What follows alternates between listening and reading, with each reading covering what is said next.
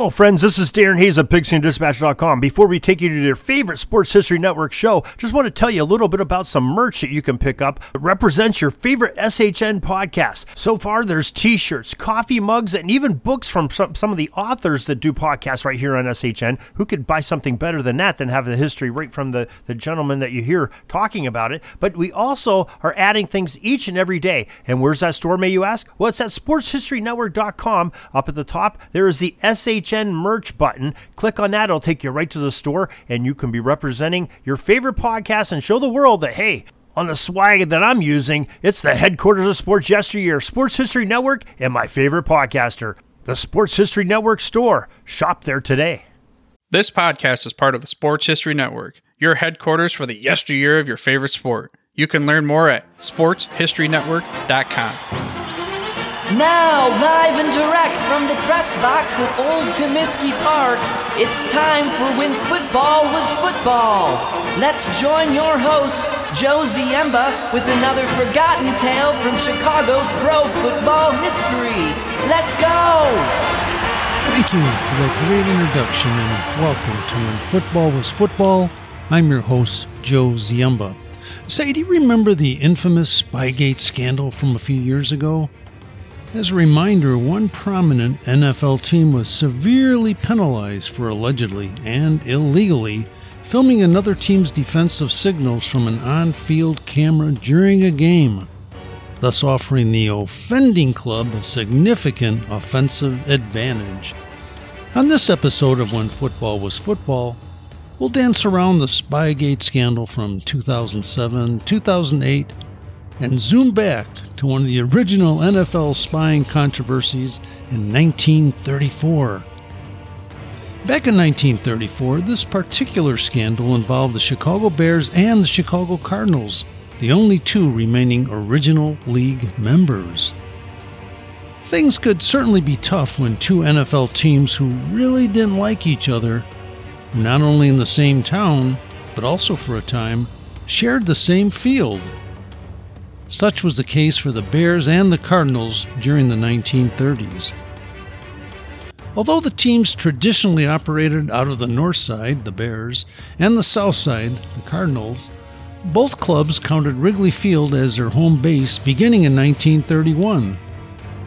During this program of When Football Was Football, we'll examine not only the unusual scheduling procedures that were in place when two NFL teams shared the same field, but also how the close-knit atmosphere contributed to growing suspicions of spying between the two local squads. With two rosters sharing virtually the same space, the spying charges could easily be expected. After all, there was probably someone from each team drifting around the area when the other club was practicing during its allotted timeshare. While there were many skirmishes between the two clubs regarding the spying issue, we'll look at a couple of the more prominent cases. But first, why were the two Chicago clubs sharing a field? Wasn't the vast city of Chicago big enough so that each could afford its own facility? When the Bears, then known as the Decatur Staleys, moved to Chicago during the 1921 season, the club was known for 1 year as the Chicago Staleys. By 1922, co-owners George Halas and Dutch Sterneman incorporated the organization as the Chicago Bears and quickly found a permanent home at Cubs Park in Chicago. Of course, the name of this venue is now well known since 1926 as Wrigley Field, the home of the Chicago Cubs of Major League Baseball. George Halas, who served as both the co-owner and coach of the Bears, initially rented Cubs Park in 1920 for the Decatur Staleys, playing a pair of home games there with two other home games staged at Staley Field in Decatur, Illinois.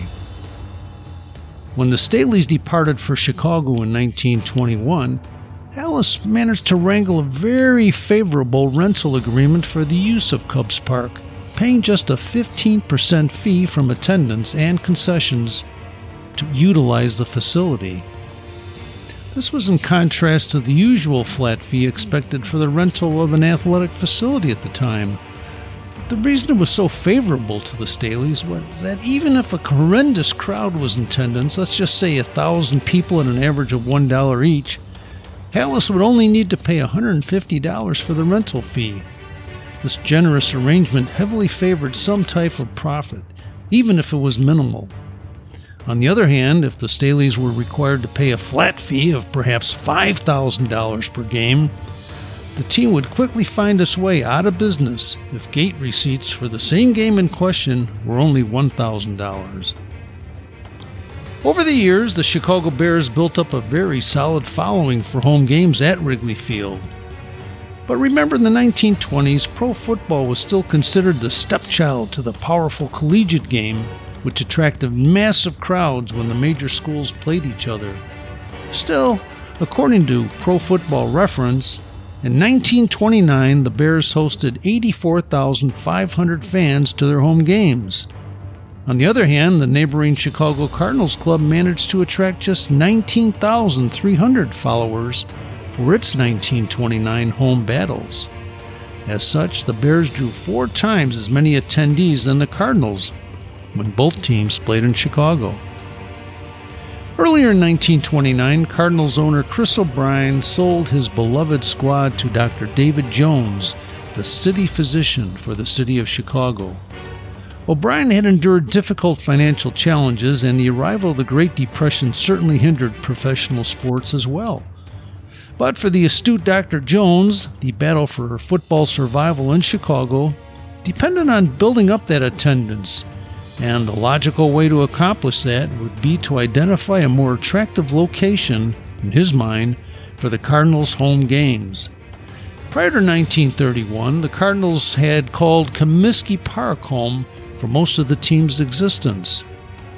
So Dr. Jones conceived a unique idea. If the Bears drew so many more fans at Wrigley Field than the Cardinals did at Comiskey Park, it only seemed logical that the Cardinals could do likewise simply by moving the team's home games to Wrigley Field. What a marvelous concept. The only problem was that the move to Wrigley Field never did work. The Cardinals fans from the south side of Chicago were reluctant to follow the team north, while the Bears fans were completely disinterested. As a result, the attendance at Cardinals games at Wrigley Field never bore fruit, unless the team was playing the Bears.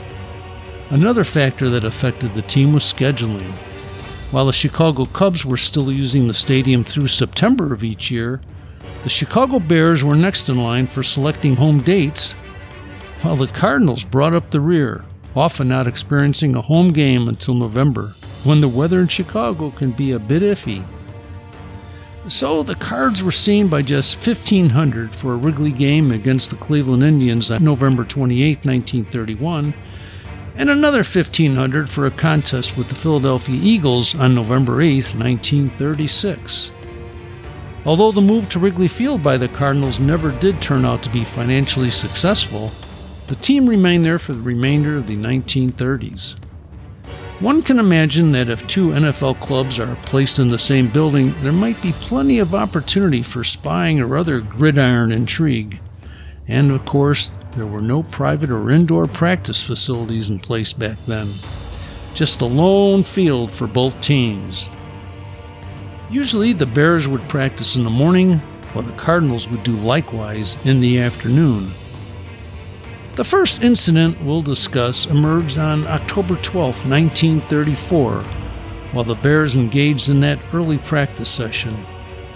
As it is today, Wrigley Field in the 1930s was surrounded by residential and commercial buildings. Taller structures existed just outside the left and right field walls where visitors could look out the windows of the upper floors and have a clear view to the field below.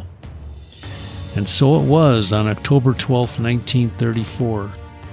In 2 days, the Bears would host the Cardinals on this very same field, and the hosts were busily preparing for that battle, perhaps adding a new wrinkle or two to the team's offensive scheme.